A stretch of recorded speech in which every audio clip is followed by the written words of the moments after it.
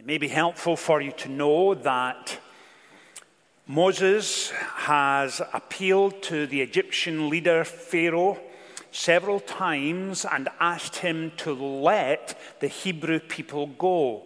Approximately 1 million people were being held in bondage and slavery and captivity in Egypt, and Pharaoh has refused to let them go.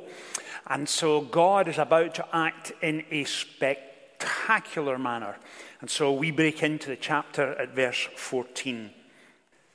Then the Lord said to Moses, Pharaoh's heart is unyielding. He refuses to let the people go. Go to the Pharaoh in the morning as he goes out to the water.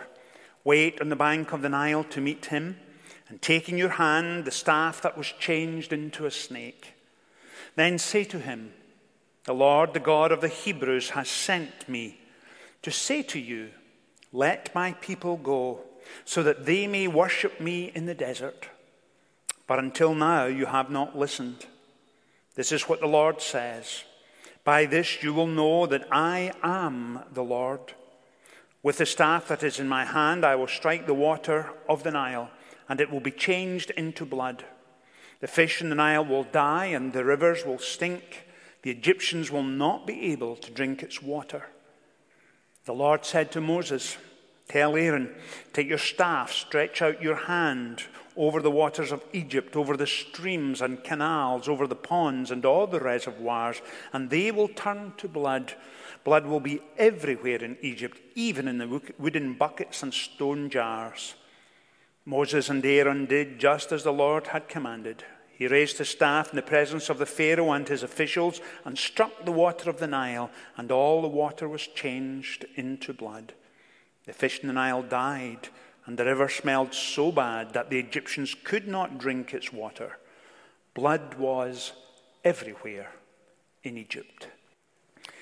Now, over these last few Sundays together, we have noticed God interacting with Moses and his parents. We have seen God interact with Moses. We've been reminded that Moses had murdered the man and had fled from Egypt. And for 40 years, God was working with Moses in isolation and obscurity and saying, Moses, I'm about to do something spectacular, and I am calling you to be the great emancipator of my people. And he asked Moses to do the very thing he dreaded the most. He asked him to go back to Egypt. And that's exactly what happened. And so Moses went back to Egypt, pleaded with Moses to let the Hebrew people go, and Pharaoh said no. And if you were with us last Sunday, you will know that in Egypt in those days, Pharaoh was considered a god. When he spoke, people's lives were taken. Other times he spoke, and those lives were spared. Statues, temples, monuments were constructed all over the nation. Pharaoh was leader of millions upon millions upon millions of people. And here was this shepherd from the far side of the desert, had come to challenge his authority and tell him what he could do with his slaves. And Pharaoh said to Moses, this is never going to happen. Because Pharaoh knew that if he dismissed almost 1 million slaves, the construction across the country of Egypt would come to a halt. He knew that national morale would take a hit. He knew that those who were employed to look after the slaves would lose their job. The economy would be damaged. And Pharaoh, shaking his head, is saying, Moses, this is never going to happen.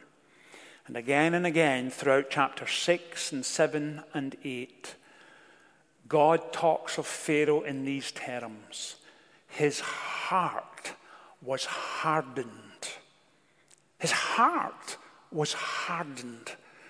And Pharaoh would not listen to Moses.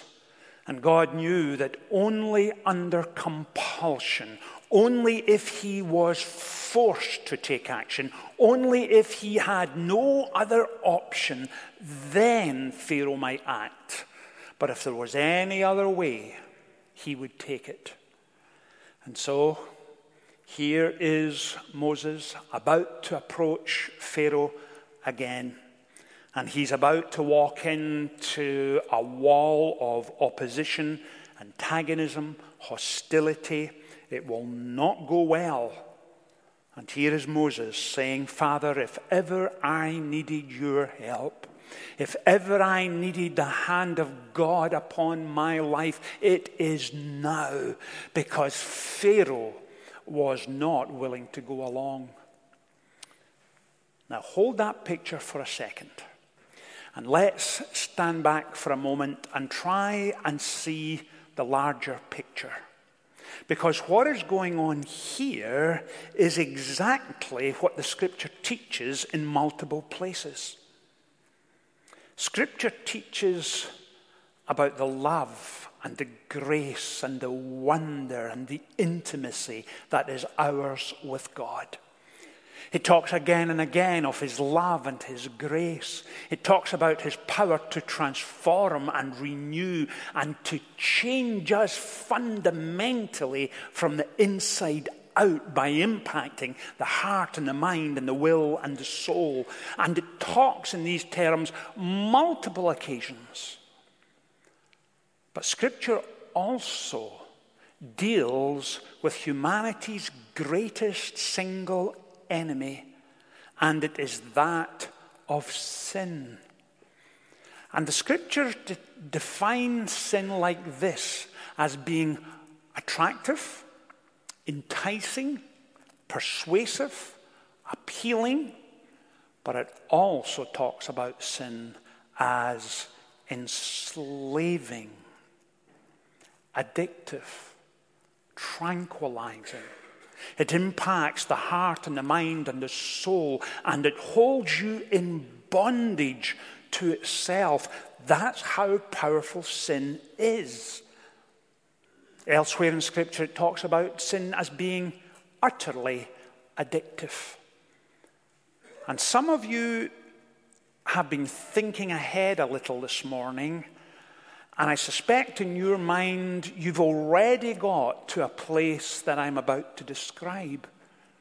And in your mind you are saying, now Richard, hold on a second here. Pharaoh is all-powerful as far as the Egyptian people are concerned.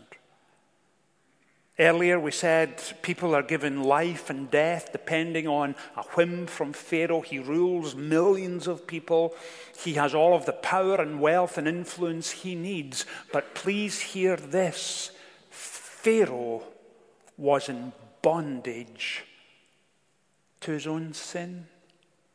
If you had asked Pharaoh, Pharaoh would have told you he was the most free person in the world. He could do whatever he liked, whenever he liked, say whatever he wished to say.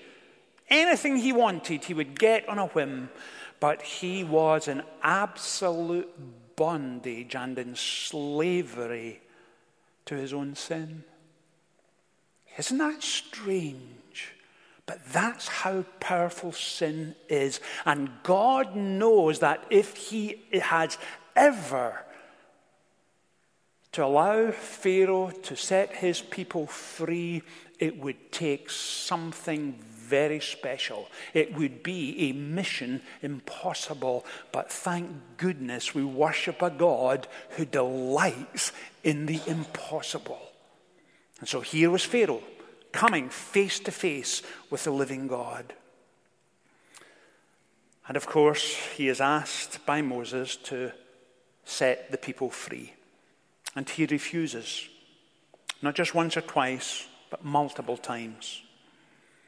And so God understands fully that he has very little choice than to put pressure on Pharaoh.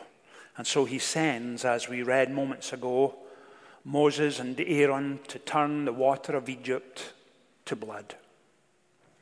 Now imagine what that is like. You wake up the next morning, you go for a shower, and it's only blood that's available. You go into the kitchen to get a drink of water, get breakfast ready, and it's only blood that's available. In Egypt, a staple of their diet would, of course, be fish that they'd pull out of the Nile. But the fish are dead because the Nile has turned to blood. Right across the country, day after day after day after day, children can't eat, adults can't eat, you can't do any laundry, you can't do any cooking. Fresh water has turned to blood. And in chapter 7, we read these words. Pharaoh turned and went into his palace and did not take this to heart. And so what does God do? He adds a little more pressure, and he sends a plague of frogs. Now imagine that. Imagine you, after church, you go out, you get into your car, you're heading home, or you're going somewhere for lunch, you open the car door, and there's frogs bouncing about inside your car. And not just one or two, but dozens and dozens of them. And then eventually you get to where you're going to have lunch, and there is no lunch because there's frogs everywhere. And again, children can't sleep at night, for frogs are bouncing around under the bed, on top of their bed, in the closet, in the kitchen. You open up the fridge door, there they are, in the tens and dozens of them. And it goes on and on and on and on. And Pharaoh, even though all of the pressure is put on him, not just by Moses, but his own leadership, the Egyptian people, I imagine delegations are now coming to the royal court and saying, please, can't you stop this? Pharaoh refuses once again, and God sends a plague of gnats. Can you imagine how that works out? When they go up inside the nasal cavity, into the inner ear, are biting children at night, you can't sleep, you wake up in the morning and you have lumps and bumps everywhere because you've been bitten all night long. And more pressure is put on Pharaoh, and more pressure is put on Pharaoh. And then after gnats come flies, and after flies livestock die, and then boils break out, and hail and locusts and darkness, and God is putting pressure on Pharaoh. And at one point he says, Moses, okay, take your people. Good riddance. And as soon as they stop, and it was with the frogs, incidentally, as soon as they stop, he changes his mind and he goes back to his stinking thinking. Ever been there? Ever wondered how that goes? Ever been at the point where you convince yourself that the old way was better than the new? That's what's going on here. That's how powerful sin is. When it gets a hold of the heart and mind and soul, it is utterly toxic. That's what's going on here. And folks keep coming up to Moses. His friends will get alongside him and put their arm around him and say, Moses, surely Pharaoh must give in now. Surely the gnats were enough. We know the frogs were bad, but the gnats are just awful. Surely he must give in. And then the flies come and it gets worse and worse and worse and worse. Let me pause for a second and ask this. Have you ever found yourself in a situation where God uses the circumstances and situations you are facing in your daily life in order to get your attention? Ever wonder why he's brought something into your life to say, it's time for you and I to talk? Ever wondered why he lets you get in over your head and then slowly but surely begins to drive you to your knees? Because when you're on your knees, you are dependent. When you're on your knees, you're looking to him. When you're on your knees, you're not thinking about how you can solve it yourself. But when you're on your knees, you're at that place of submission and surrender and saying, Lord, I don't know what to do. I don't know what's next, but I need your help here, now. I can't do this on my own. That's where Moses was. That's where we are sometimes. And he is forcing Pharaoh into a similar position. And Pharaoh's heart becomes harder and harder and harder. And in fact, in these chapters, we read that dreadful verse. The Lord hardened Pharaoh's heart. Can you imagine what it would take for God to act in such a manner? The Lord hardened Pharaoh's heart. Why? Because Pharaoh consistently refused, consistently would not give in, consistently pushed back and resisted the hand of God. And here was God saying, Pharaoh, if that's the way it's going to be, he takes his hand off him entirely. And Pharaoh goes deeper and deeper and deeper and deeper into sin. And I imagine Pharaoh that night just shaking his head, pulling out his hair in frustration, saying, I will not give in. I will not give in. I will not give in. And sin is having a field day. And it's ruining his life in every sense. Utterly toxic. Now, you may be saying, okay, Richard, I hear what you're saying. And I've been grateful for taking us way back into antiquity, to the time of Moses, laying out step by step all that's taking place here. But Richard, here's my question this morning. How do I take this passage from Exodus chapter 7 and apply it to my own life this morning? Because there's one thing looking back to the day of Moses, there's one thing focusing on all that happened then, but what about today? What about the 21st century? What are the lessons in this passage for me? Well, let me suggest this. I'm not sure this is the best illustration, but I think it's reasonably helpful. Let's imagine, for the sake of this discussion, that you have a 2x4 at home. It's about 3.5 feet long, 2 inches by 4 inches, and it's not dressed wood. In other words, it's come from the sawmill. And you need to smooth off the rough parts. And you have a place in mind for this piece of timber. You can't wait. It's exact size, little rough, but you take some heavy sandpaper and you start to smooth it out. I can't help wonder if God sometimes sees you and I like that. He picks it up and he says, I know exactly what I'm going to do with this piece of timber. Look at the grain on that. Look at the knots in this that bring its own strength. Now let's see if we can't take off the rough edges. Let's hold it up to the light. Yeah, okay. A little more here. Is it straight? Yeah, okay. And some heavy sandpaper to begin with.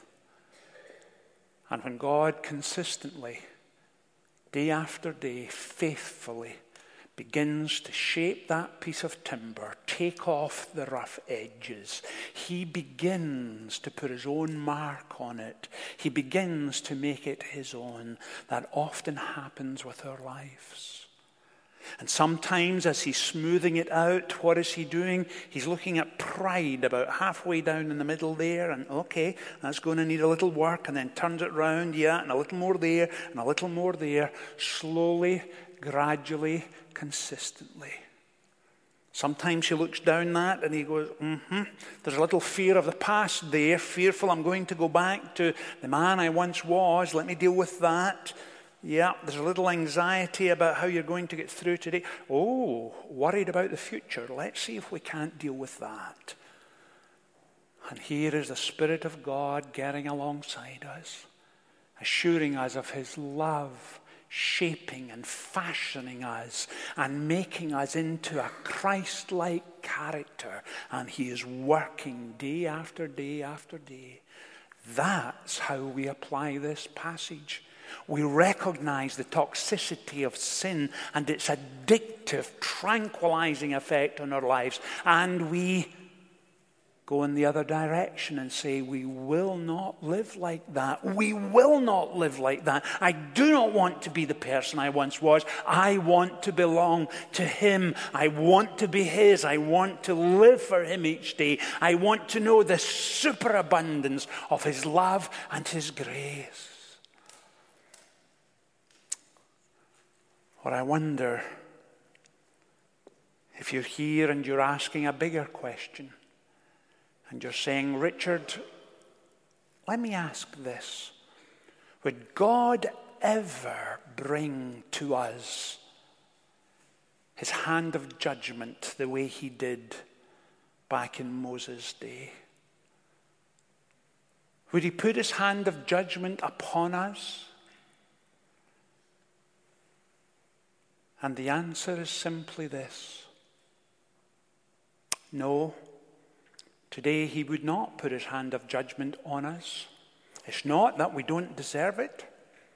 It's not that he wouldn't be correct and just in doing that. But God visited his judgment on sin in a different place, in another place. Not in Greenville in the 21st century, but at Calvary in the 1st century. That's where you see the judgment of God. That's where you see him pouring out his displeasure, and he pours it out on himself. That's what happened at Calvary. That's where Christ took our sin.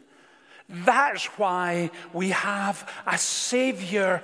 That's where we turn. That's where we have our confidence. That's where we depend, because he laid on him the iniquity of us all. The scripture teaches this. He who had no sin became sin for us. Do you understand the enormity of that? It wasn't that he was simply blamed, but he became sin for us. The toxicity of that sin, the hatred of sin, the crazy, stinking thinking we have in our minds telling us we will never be good enough or never loved enough or never be the people he wants us to be. All of that was placed on him at Calvary. And the judgment of God has been satisfied for us. This past week I was teaching our Wednesday Bible study class, and I reminded them of 6 words that appear in the Epistle of James. James was the younger brother of Jesus. He didn't come to a living faith till after the resurrection. But in chapter 4, he writes 6 of the best words to be found in that entire epistle. And that's saying something, because the Epistle of James is pretty spectacular stuff. And he writes of God, but he gives us more grace. James is telling us when we are in an impossible position, when we are in over our heads, when we think we will never make it, please remember, but he gives us more grace. More grace. For daily need, daily grace. For urgent need, urgent grace. For overwhelming need, overwhelming grace. He gives us more grace to live each day. Do you remember the words from the old hymn? He giveth more grace when the burdens grow greater. He sendeth more strength when the labors increase. To added afflictions he addeth his mercy. To multiplied trials he multiplied peace. When we have exhausted our store of endurance, when our strength has failed, ere the day is only half done, when we've reached the end of our hoarded resources, the Father's full giving is only begun. His love has no limits. His grace has no measure. His power has no boundary known unto men. For out of his infinite riches in Jesus, he giveth and giveth and giveth again. That's the grace of God. That's the love of God. It wasn't only for Moses' day. It wasn't only for the first century, but is equally applicable in the 21st century because of all that Christ has accomplished for us. And it's not just old hymns that tell us wonderful truths of the gospel. The gospel isn't only applicable to a previous generation or the first century, but it is bang relevant up to today now. Remember these words? This, the power of the cross. The Son of God slain for us. What a love, what a cost. We stand forgiven at the cross. Let's pray together. Let's pray. Father, thank you for all that this passage of Scripture reminded us of today. Father, we recognize and acknowledge in our own experience the toxicity and slavery and bondage of sin. But we also know that because of Calvary, we have been set free. Father, enable us, please, this week, when we find ourselves in over our heads, when we find ourselves in urgent need, urgent grace is available. Father, bless us, please, as we seek to live for you. In Jesus' name we pray.